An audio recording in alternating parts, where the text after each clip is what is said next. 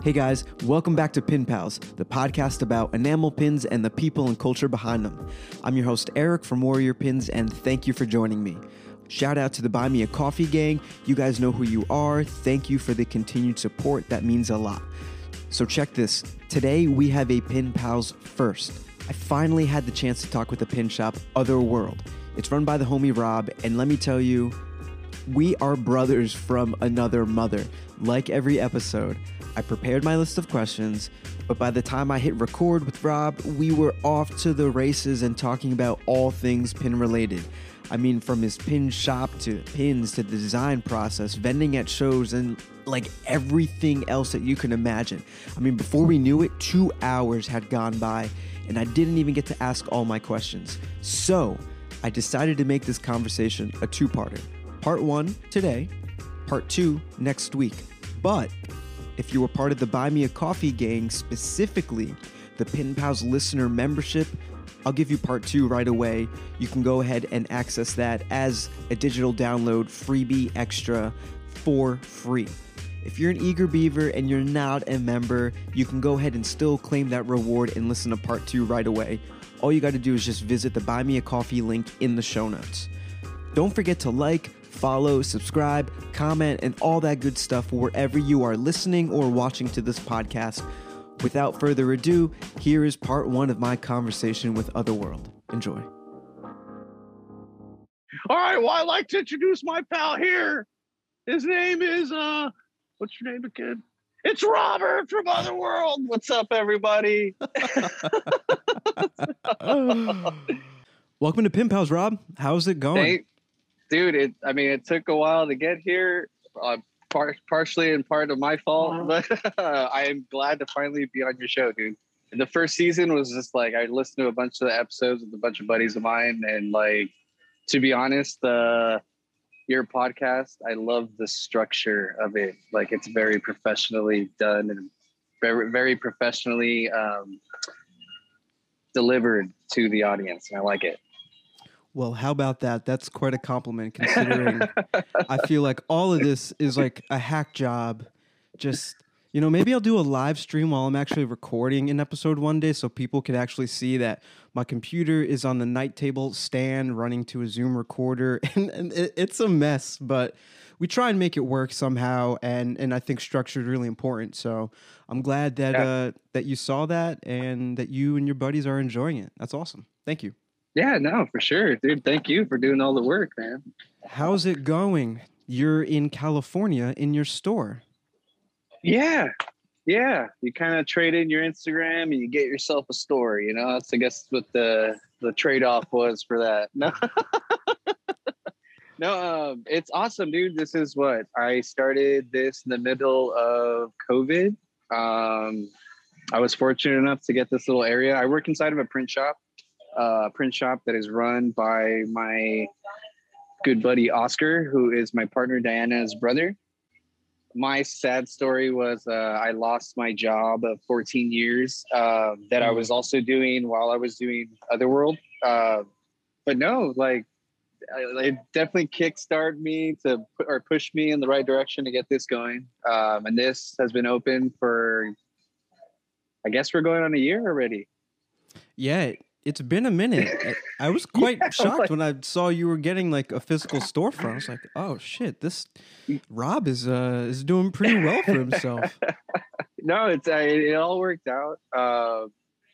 Yeah, I right here I have my pins. I got my collectible toys. A lot of this was stuff that I was already a collector. So this kind of allows me to tie in my passion for collecting, as well as all the stuff that I collect. And then like, it's cool because like now I get people that walk in here and we like vibe on all this stuff that's super nostalgic and passionate to all of us. And it's awesome. It's like a dream come true. Literally the words out of my mouth, I was going to say you're like living a dream right now for tons of other pin makers, I'm sure. The dream's always like an ultimate physical shop. Like that would be a home base that isn't the internet. And here you are doing that. I finally moved my home base into a base that wasn't in my home. Because no, truth be told, the first 5 years of Otherworld, most of it was done within the confines of wherever I was staying. I had started while I was living with my parents' house, but I had just moved out.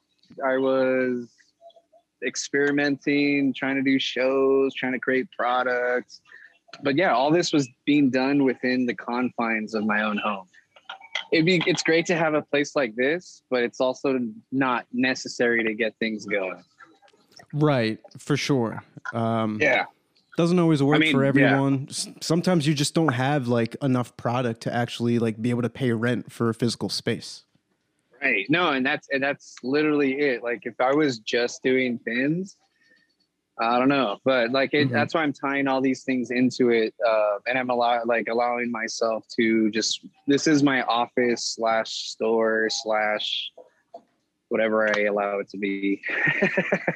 That's really cool. So let's kick things off right from the get-go. I think you kind of touched a lot on what Otherworld is, but why don't you introduce yourself formally to our listeners and watchers now on YouTube? Yeah. Well, hey, dude. Well, my name is Robert. I am the owner of a brand called Otherworld. Otherworld is a brand that I created to kind of take people and connect them with all the nostalgia from their childhood, things that they connected with growing up. So that's been the aim for Otherworld. And over the years, it's kind of gone into different parts of different genres and stuff like that. And it just keeps growing and it keeps turning into stuff. And it allows me to do a lot of things that I really never thought I'd be able to do. Definitely. And I got to say too, like I've been following you. We've been like pin friends for a good chunk of like the past 5 years or so like that. Like I remember when you first got started. So it's been really cool to kind of be part of your journey, or at least see you grow from releasing a couple pins. Like I remember when that Kirby Bong pin just came out, like that was like one of the first pins. I'm like, oh snap, this is an insane world. He's about to pull it out. The pin, I mean, the toy. No, but then like that's what I was like, well, then the pin, like it took a while to conceptualize into an actual piece. Like, yeah, dude, I know it's awesome to even hear you bring up that's a story that I usually tell people when showing them this is the design. When I first released the design, like to me, when I released that design, when you first seen it, I saw this. Like I was like, I want that to be. That was the vision for you. That was the vision, and I was like, but it was already a cool design to where, I can make it was a 2D design that I was like, I could definitely make this into a pin, and like hopefully people will dig it. And it's been one of my staple designs since the beginning. That thing is awesome. I love it. I think I have it somewhere on my board. But I'm probably going to have to pick up a couple extra if you still have some around. Yeah. But like I was saying, man, it's just really cool to see your growth and your journey. And here you are now, like at a physical location. Like I just can't stop being like, I don't know, proud of you. Like it's just so cool. Not a lot of people do this. And we all kind of like double down on our own niches and things like that and play to our strengths. And I think you're a really great example of doing that, just seeing your store and seeing all the products there. So that's really awesome. I want to ask you, what was the inspiration behind starting Otherworld? Did you just see pins and you were just like, I want to make some? Yes and no. I have a buddy named Steven Chief Garcia. I've done a couple of collabs with him on pins and stuff, but he was creating his art. And I remember he was one of the first people that I remember kind of starting to vend and stuff. So I kind of took interest in that because his dad is a vendor and does like a lot of stuff. So he was very heavily influenced in that. And I mean, I kind of have it in my DNA as well. When I was younger, I used to remember visiting my grandpa. He used to have a booth at like local swap meets where he would sell his handmade leather goods. Yeah, like he would make photo albums, like all kinds of stuff. But anyways, going back to how I started Otherworld, my buddy Chief, Steven, he was rocking what was at the time a button with a bottle cap glued onto it. And he would rock it on the side of his hat. And so I was like, oh, cool. So we would always get like our favorite beers and glue them to like old buttons and then just like wear them on the side of our hats. And like, I always thought it was dope. Like, especially at the time I was a really big like craft beer drinker. So I was like, oh, this is dope. You have your favorite beer where like you represented it. But I had always been a big fan of Dragon Ball Z. So as like things progressed, I started seeing that pins were like making a comeback or already here. Or I just started noticing the coolness of like how designs translated into pins. So I was like, oh shit, well, there's probably like a Dragon Ball. Like I could go find a Dragon Ball pin. But this was like the age of Simpsons pins. So I'm over here looking for a freaking Dragon Ball Z pin. Just like a Dragon Ball. And like, I don't find it. And I'm like, well, shit. Like I could design. I had been doing graphic design like ever since I can remember, like way back. Party flyers, making fun of people in Photoshop. Like, dude, people always ask me like, how did you become a graphic designer? And I'm just like, dude, I started making like party flyers and like photoshopping people's pictures. Like, I was like, and after that, like you just pick up a bunch of skills and you just start doing it. But yeah, going back, I made the design for a Dragon Ball. And I guess what also kind of helped me get it going was the job that I was working at. I started working in the purchasing department. So I started buying stuff. I would talk to manufacturers. I'd talk to like all kinds. I'd get quotes. I do price checks. I do everything pretty much you should do as when you're manufacturing anything. You got to get quotes. If you want, you can talk to the manufacturers directly. And it is with everything. It's just a language that you got to learn. Once you become comfortable with it, you can start doing stuff. But that's cool. So I got the Dragon Ball thing. I sent it off and I was like, well, shit, I made 100. The first time I worked directly with the manufacturer. I'll never forget this. I did work with the manufacturer, but what killed me was shipping. Yeah. Shipping in the beginning was insane. Like, especially when you're importing. I went to Made by Cooper. Okay. So I did the Dragon Ball thing. I sold a couple and I was like, well, shit, so I was like, dude, I could totally make another design and see how that goes. And I believe the second design I made was my Game Boy. I made a Game Boy that said like game over, or, it said continue, yes or no. And it was over the yes. After I did that, I made those. And I think that's the one when I went through, Made through Cooper. And then after that, shipping was a nightmare on that too. So I was like, geez, because I didn't realize that I was also getting it from the UK. And I was like, oh, well, there's no difference. I'm still importing it. And then that's when I met Night Owl Press. I did some pins with them. That's when I really started doing a lot of pins, was with Night Owl Press. I worked with a lovely gal over there. She was awesome, dude. She helped me understand the different metals, the different styles, all that stuff. Cool. And then after that, that's when I went back to manufacturers. So pretty much if you're doing like a single one-off, one design pin, I'd always recommend talking to the brokers, talking to the middlemen, just because of the fact that you're going to be in better hands, because they're going to be able to tell the manufacturers if there's an issue. They're more than likely going to work with the broker to fix it than with some person who's just doing a one-off design, because they already see the potential in future business with the broker. Whereas the person that's coming with a singular design is just a one-time client. So they don't really see the value in keeping us like a one-time client, because a lot of people just look at one design, and then whether it goes well or not is how they continue. So yeah, and that's kind of the route that I went. I went manufacturer thinking you got to go to the source directly, but shipping was not worth it. It's almost not until you start doing multiple designs that I would recommend. Like if you're doing like when you start a brand like mine where you're selling like over 100 designs, like that's when you need to start messing with the manufacturer. Yeah. And that's not only that, but that's when you also need to know the language of how to order, what you need, what type of metals.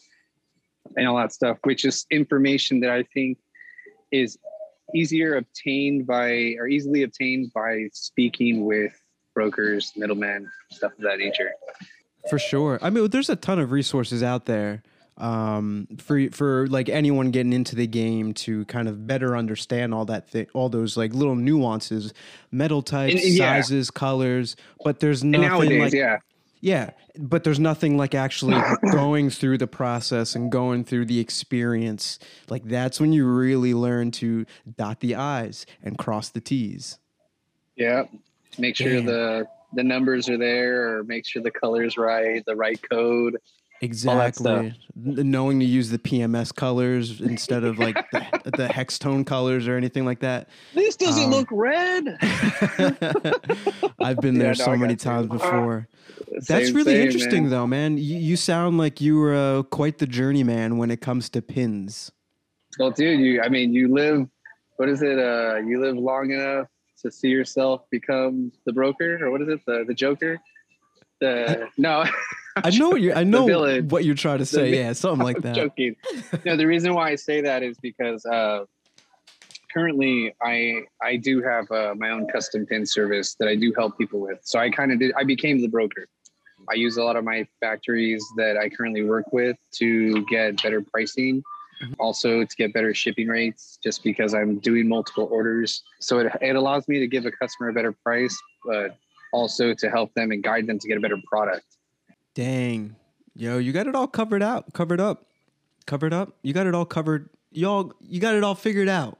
There we go. A little bit of both. Covered up, figured out. Covered up, figured out, in and out, got it all. But that's really cool. Okay, so you must have had like tons of ups and downs. What have been some of let's go with the downs first. What have been like some of the downsides through your pin journey? Downsides is maybe getting something that's not the right size. I would say my biggest upsets have always come from quality assurance. Like checking that every detail is exactly correct, because if you didn't put it there, it's not getting done. Facts. Like, and if there's no trail, if there's no message, if there's no record of anything, you are not getting that shit done. I guarantee you. Like, and that's it. Like, there has to be a record of it. If you're approving something, make sure it's exactly what you asked for. If not, like, you didn't ask for it. It's not going to happen. 100%. I've been there. A lot of other people have been there. It's brought up in almost every like podcast. No, I figured if you're not communicating it, then it's not going to get done, and you're going to be left like, you know, with pins that aren't necessarily your vision or anything like that. And, you know, it's going to be really hard unless you've established like a pretty good relationship. It's going to be really hard to get a refund or to get those pins made without it costing another arm and leg, you know? Exactly. Another one is like, say you do get something, you get it back. It doesn't look exactly how you thought it would play out. And you're like, oh shit. And you do want to get it remade. And then what comes into play is that the way that you want it done is a completely different mold. So then you're like, so then at that point, you're also not going to get anything, because it's as if you're doing a completely different design. There's nothing more that you can do if the mold that you currently have is not working for the design. Yep, 100%. Actually, all right, check this out. One of the first pins, and go ahead, go figure that. I don't have this pin handy.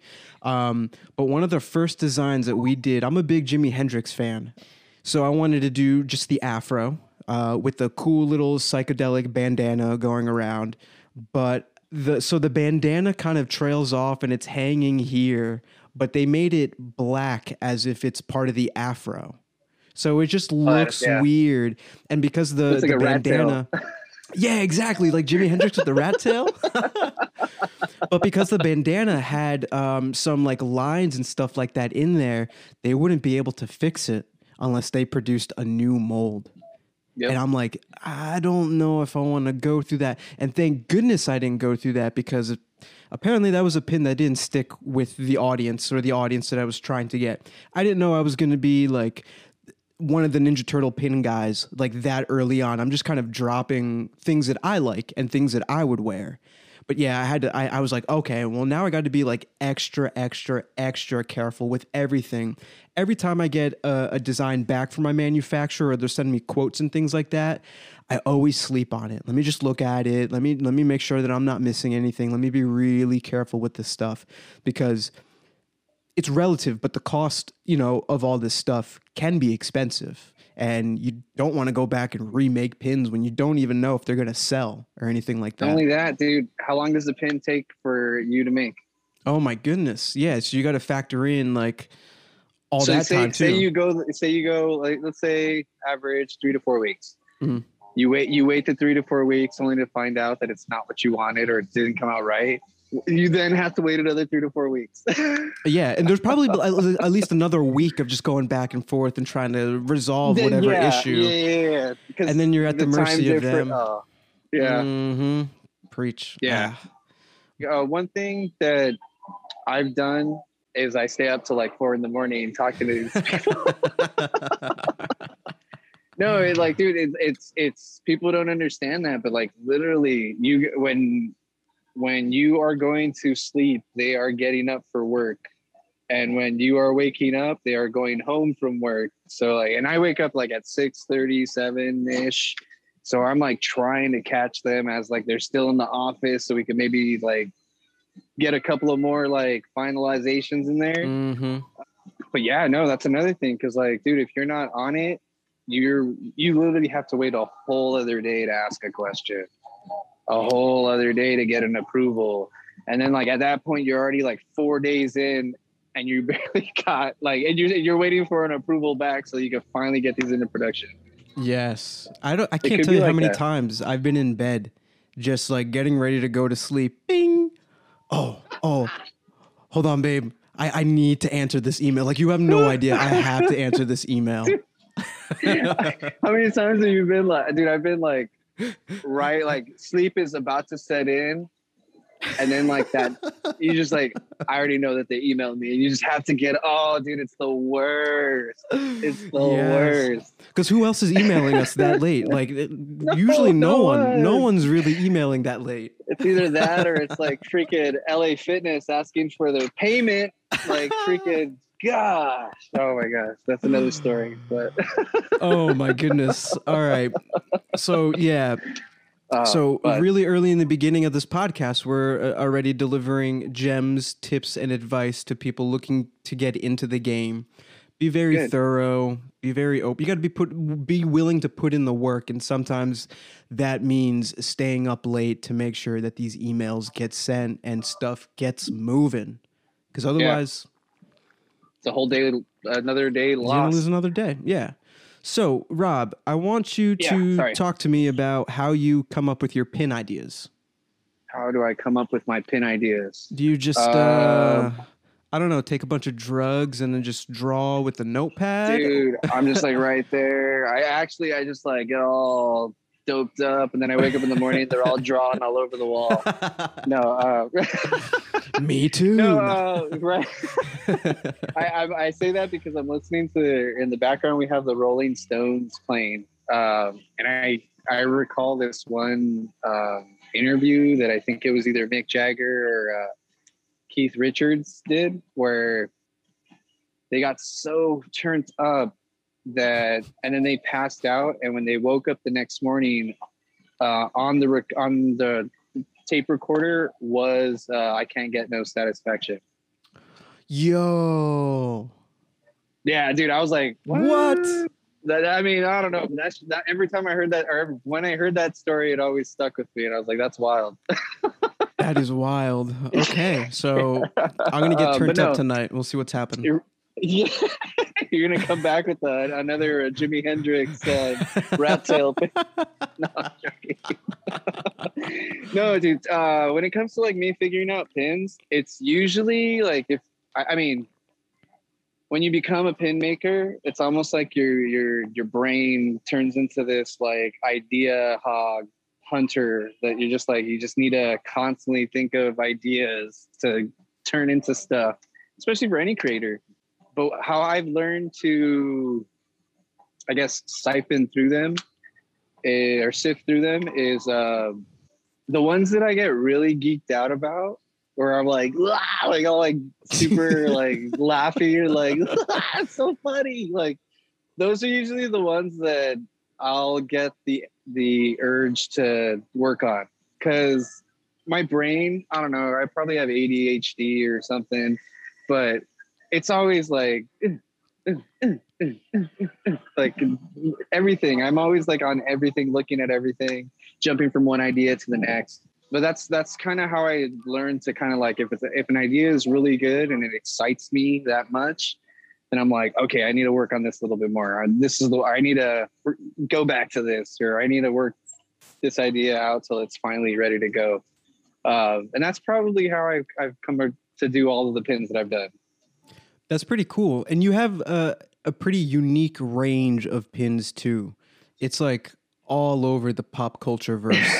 And I love it. It's not a bad thing. Like you're doubling down on the niche of, focusing on pop culture stuff. And that's really cool. But do you ever come up or try to come up with ideas based on pins that sell well, or maybe that don't sell? Like if you, for instance, I don't know, there's let's say the Ninja Turtle pins didn't sell that well. Would you find any motivation to continue trying to like find an audience for those pins, or would you just kind of gravitate towards what's working? Well, I guess that also, I mean, that plays into it as well. I'm not going to design a line of pins that are going to like decorate my shelf only. Like, no, I also want I guess in the conceptualization of the design, that also gets me excited is that the idea that other people are going to be able to geek out on it as well. Like I'm like, oh, I'm geeking out about it. I'm hoping that this feeling is the feeling that everyone gets when they see this design. Like they are the people that connect with this already kind of like feel that way when they see it. And and I say that it works because like, I mean, being a vendor and going to shows all the time, you get to see people look at your pins and you get to see the reactions per design and like which one's like, oh, like, dude, for me, one of my favorite ones is like, people always see the Patrick butt. Yeah. And they're just like, look, it's Patrick's butt. And they're like, whether it's like a little kid or like a grown ass adult, like it's fucking hilarious. Or, dude, which one did I do? Oh, the Owen Wilson one. I did an Owen Wilson one and it just says, wow. And I laughed so hard when I hear people just walk up to the booth and go, wow, wow, like, wow. Like that shit to me, like, I don't even care if I sell the pin at that point. Those things, like, they make me laugh. They make me enjoy going out and doing that. Or another one, the My Leg one. The SpongeBob, the My Leg pit. Oh, dude, that's hilarious. I hear people like, I won't even be paying attention. I just hear my leg. And I'm just like, I know that they're already looking at the design. I'm like, that's funny. But yeah, like that's a lot of that's what I go for. Those types of reactions. Like I love people to see it and just be like, that's right. That joke. That's funny. Like, or, oh, this is cool. I remember that. Or like, yeah, like, oh, that's cute. Like those are the reactions I go for. Just trying to elicit some sort of reaction. That's cool. Yeah, that's when I know that I've tapped into the nostalgia. Like I'm like, bam, gotcha. Speaking of nostalgia, shout out to Nostalgia Vault. Yo, shout out to George. What up, dude?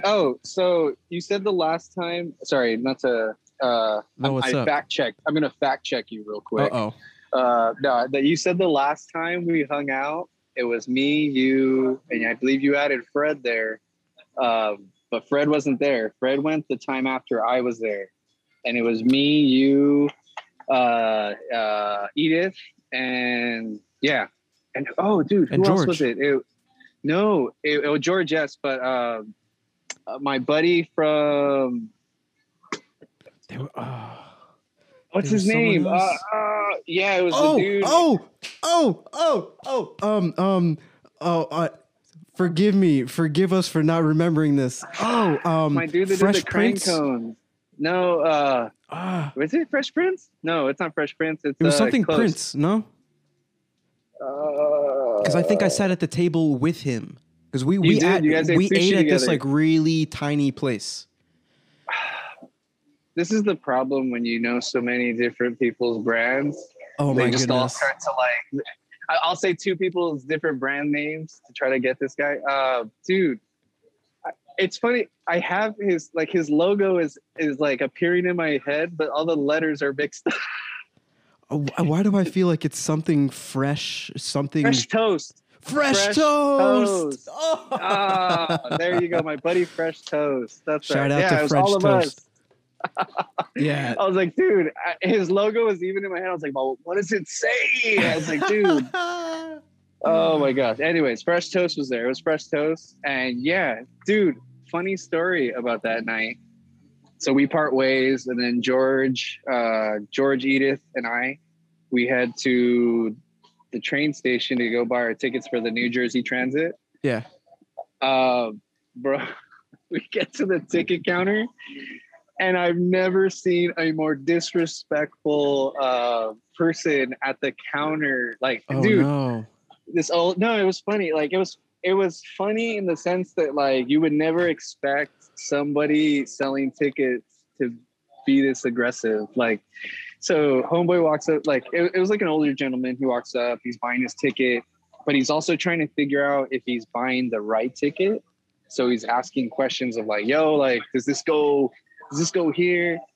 And like New Jersey Transit operators, those ticket guys or whatever, like they got 0 to negative patience. Homeboy was like, just buy the ticket, bro. And then like, fucking, he's just like, I want to know if it goes to the right place. And he's just like, get the fuck out of the line.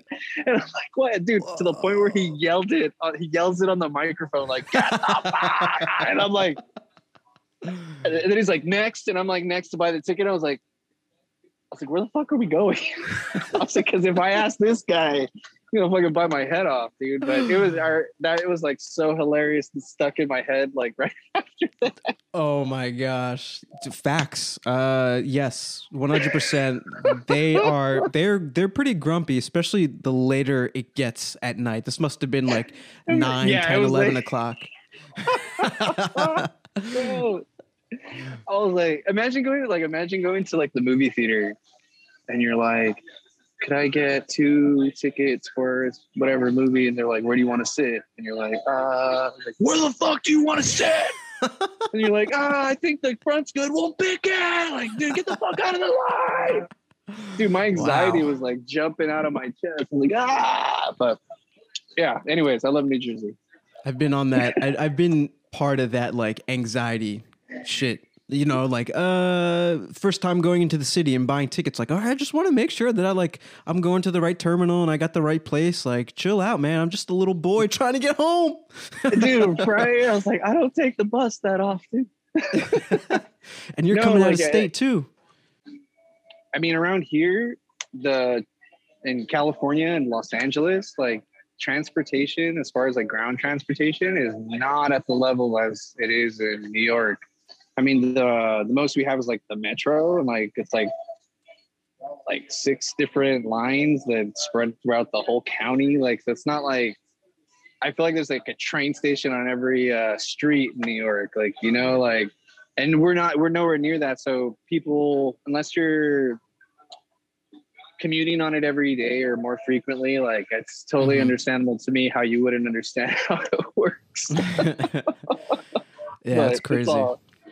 Trains, man. Trains, planes, and automobiles. Trains, planes, automobiles, and pen pals. How about that? And pen pals. Hey.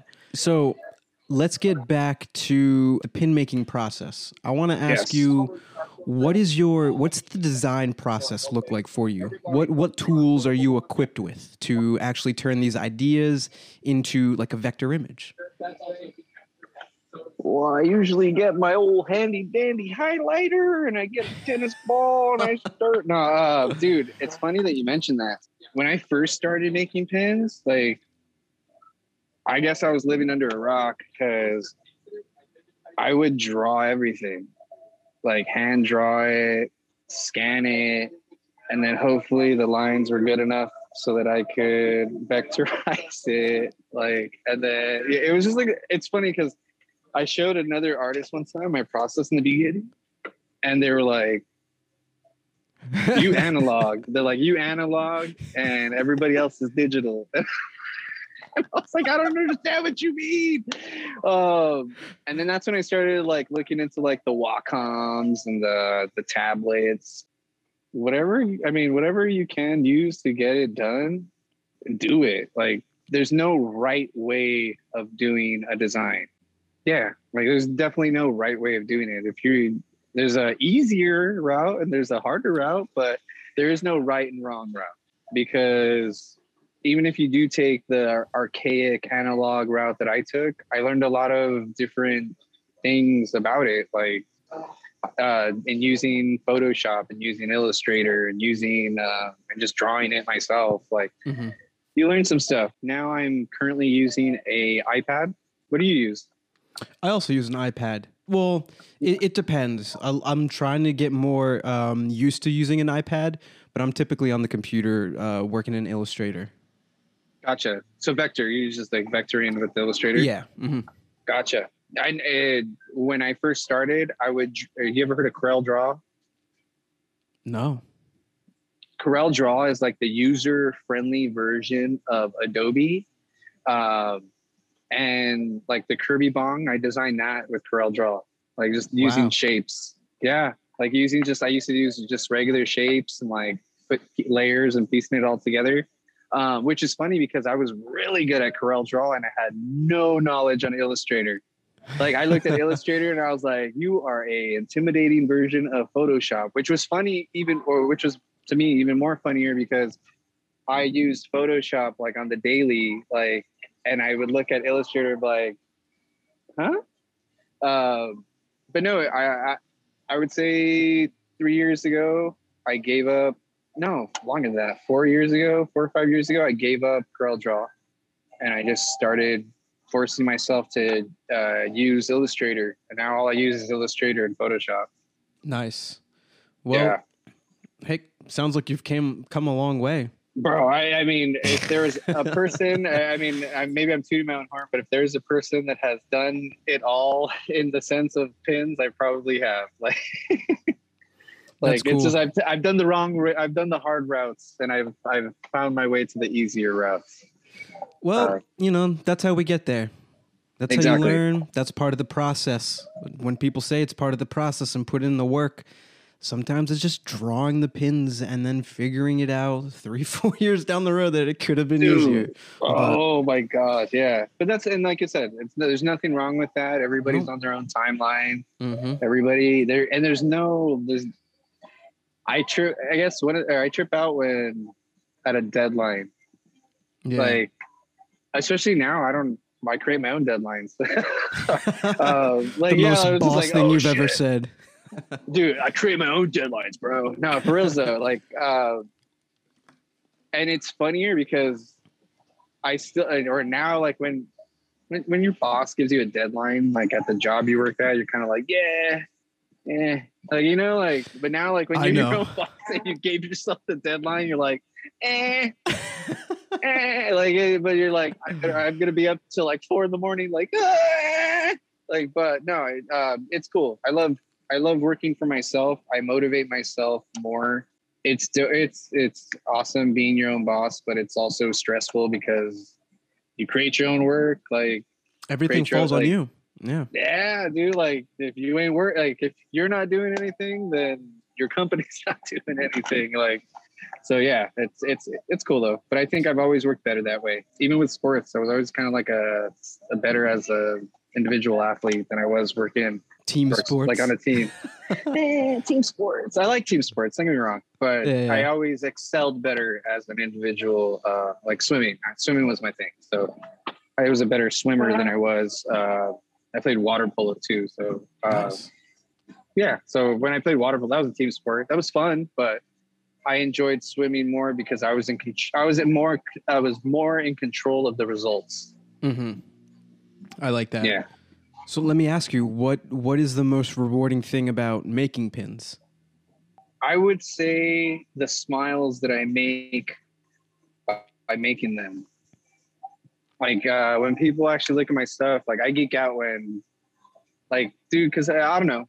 I've talked to people that buy for me. I talk to people that just kind of come support. Not everybody is always like living that glamorous Instagram life that they portray themselves as. And it's cool to see something as simple as like a piece of metal that I made bring a smile to their face and actually like reverse maybe what they were feeling. I like that. I like that a lot. That's wholesome. Thanks, man. It's the smiles. I do it for the smiles. I do it for the smiles, man. That's gonna be my next slogan. I do it for the smiles. You have other products too that you've dabbled in, not just pins, and we've kind of talked about this in the beginning. But what other products are you creating? What's in the pipeline? How's that been? Lately, I've been well, being that I work in a print shop, I've been trying to create more apparel. Or even just kind of utilize the designs that I've turned into pins into more of like apparel. Lately, I just did a lanyard, which was pretty cool. I saw, yeah. Like, yeah, dude. I was like, I mean, I'm a big key lanyard guy. So like I made this and it was cool because I've been vibing on this colorful Otherworld logo. Like it's just like, it's very fun, very wholesome, very like whatever. It. I'm also in this area too of like, I don't know what I want to do next. Well, not in the set for Otherworld. Like I know what I'm working on other stuff for other projects, but for Otherworld, I would say the biggest thing that I'm working on is did I show you the 6-inch pin that I got coming? The play sets? Yeah, yes, I know. Okay, I don't want to give it away just yet. I'm not sure when this episode is dropping. Probably sometime in June, but it should. Well, I should have in June. So, well, fuck it. This is a Pin Pals exclusive. I'll contract Michael Bay for some explosions. I'm gonna transform into the pin. I'm doing my biggest pin I've ever made, my most detailed, the biggest pin that I've ever made. It's going to be a combination of the Technodrome art for the Ninja Turtles, as well as the art for the Krangbot tied together in this massively huge 6-inch pin. It's insane. It's like this big. My hand is like almost 6 inches. Yeah. Yeah. So I've seen the cutouts. I haven't seen it fully painted yet. So I'm waiting for that. But like the detail on there is insane. It's unreal. I think you sent it to me in the DM and my jaw literally dropped. I think I was with my girlfriend and I'm like, yo, check this out. You have no idea. She's not like, I'm teaching her about the pin game. So she's like, okay, that's a pin. I'm like, no, that's not just a pin. Like, this is going to break Instagram when it comes out. I was gonna say, that's a bulletproof vest. Like, oh my God. It really dude, is. That thing is huge. Like, that thing's going to cover like, I don't know, but I'm working out all the packaging details right now. I want to make it super, super exclusive, like I did the original playset. Mm-hmm. But yeah, I got that in the pipeline. I got a bunch of other designs that I'm working on. The only other thing that I'm working on or currently that's really big is I'm throwing my own show. I'm doing a show here at the shop. And I got some pretty big news this morning. So currently the shop is located in what is known as the Fashion District of Los Angeles. Prior to COVID, like it used to have an art walk. I mean, people are familiar with art walks. It was a cool little spot for people to just kind of show up and set up a booth or set up the table and then just kind of like sell to the public without any worry of like a seller's permit or any hassle, like anything like that. And even before COVID, the area in which they did it was they started like a bunch of construction. So they kind of paused the art walk and like even some of the areas where there were once parking lots, they started doing like major construction to where they're now like fully erect buildings. So the area kind of got taken over, but they never really offered a solution as far as something else. So a lot of these people, a lot of creatives that, or even new creatives that want to start something, they didn't have that. We don't have currently a platform for them to kind of just show up and like set up, like, you know, give this whole vending life a chance to see how it works for them. So on June 13th, I don't know when this is going to air, but on June 13th, I've scheduled a show in front of the shop here. I talked to the fashion district this morning. They just gave me their blessing. So I have, and not only that, like gave me their blessing. We might also be collaborating on some future events, and I might also be spearheading some events for them in the upcoming summer. But this one's really cool and more important to me because I feel like I'm doing it completely free. People can come set up. We're going to give it a go. And yeah, I have over like 50 something vendors who signed up. Like over 50? Over 50. Wow. Like I was like, dude, I was not expecting this type of response. These aren't even the people that I asked like prior to all this. Like I had already asked people if they were down, like buddies that we know. Yeah. And then I was like, well, I'm gonna also allow like people that I don't know to kind of set up too, because like, you know, give everybody a shot at it. Yeah, dude, the response was like, wow. Oh, like yeah, and I was like, that's crazy. So no, I talked to the lady who does like events and permits for the area. She went ahead. She gave me her blessing. She's totally down to keep her in the loop of things. God bless these kids and these little pins. I don't get it, but dude, let them do their thing. Oh, no, and it's dope because we're not just doing pins as well. Like I got like plant people come in, apparel people come in, people that do like crafts, people that do That's dope. Yeah. Sorry, I got customers like making as we're talking. Sales on the podcast. I love it. But no, dude, like it's freaking awesome. Like I'm really stoked because of the fact that we're gonna be able to do like I feel like I'm giving the art walk back. If I want to try to get the art walk back. That's what I want to do. And I want to say that this is kind of a step in the right direction in doing so. Especially when I got that call and like the lady from the city actually gave me the go ahead, the green light. Like that was like, okay, I'm doing something. Like, and I hope it goes really well because I really want to provide something for a lot of the people that don't really have that platform right now. This could be the next wave of vendors that are starting out that are gonna like, you know, like and for them to not have like something. Like, I don't know, some booth fees are pretty pricey, and it's like, that's already an investment on what they've already made for their brand to make products. And like, you know, like I'd want them to maybe get that encouragement to make a sale and then freaking get pumped up to make more products. And then, you know, they might snowball into another world. That's awesome. Does something. I love that. Yeah, it does cost money to usually go to like the bigger shows and things like that. And that can eat into your profits. And that can also be very scary if you're new and you don't know what to expect and like you don't have a table set up. But here you are giving out free spaces, can allow people to kind of test the waters. I feel like, you know, it's going to be very casual. Like you're not going to need like an elaborate like display booth or anything like that. More power to you, you know, if you have that. But I love what you're doing, and I'm so jealous. I'm on the opposite side of the country, and I can't be there to like just vibe with all you guys. Like, I'm sure it's going to be a good time. Well, dude, hopefully, I mean, if it goes well, like there's going to be, if this one goes well, it's going to be something that I keep going, and maybe next time you're out here, I'll get you on that one. Oh, that would be awesome. I might actually be out in November. Probably shouldn't give the date out publicly, but we'll see. I think later on this year, I'll be in California, so definitely hit you up.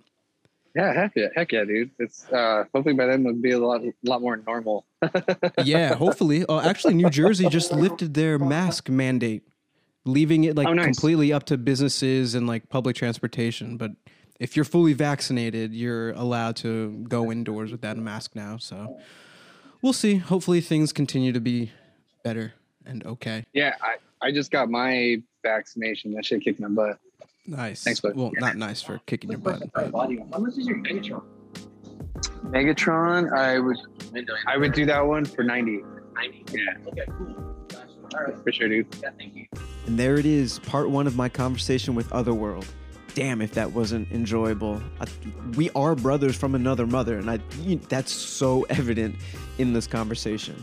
If you want to go ahead and access part 2 early, all you have to do is just visit my Buy Me a Coffee page. The link will be in the show notes.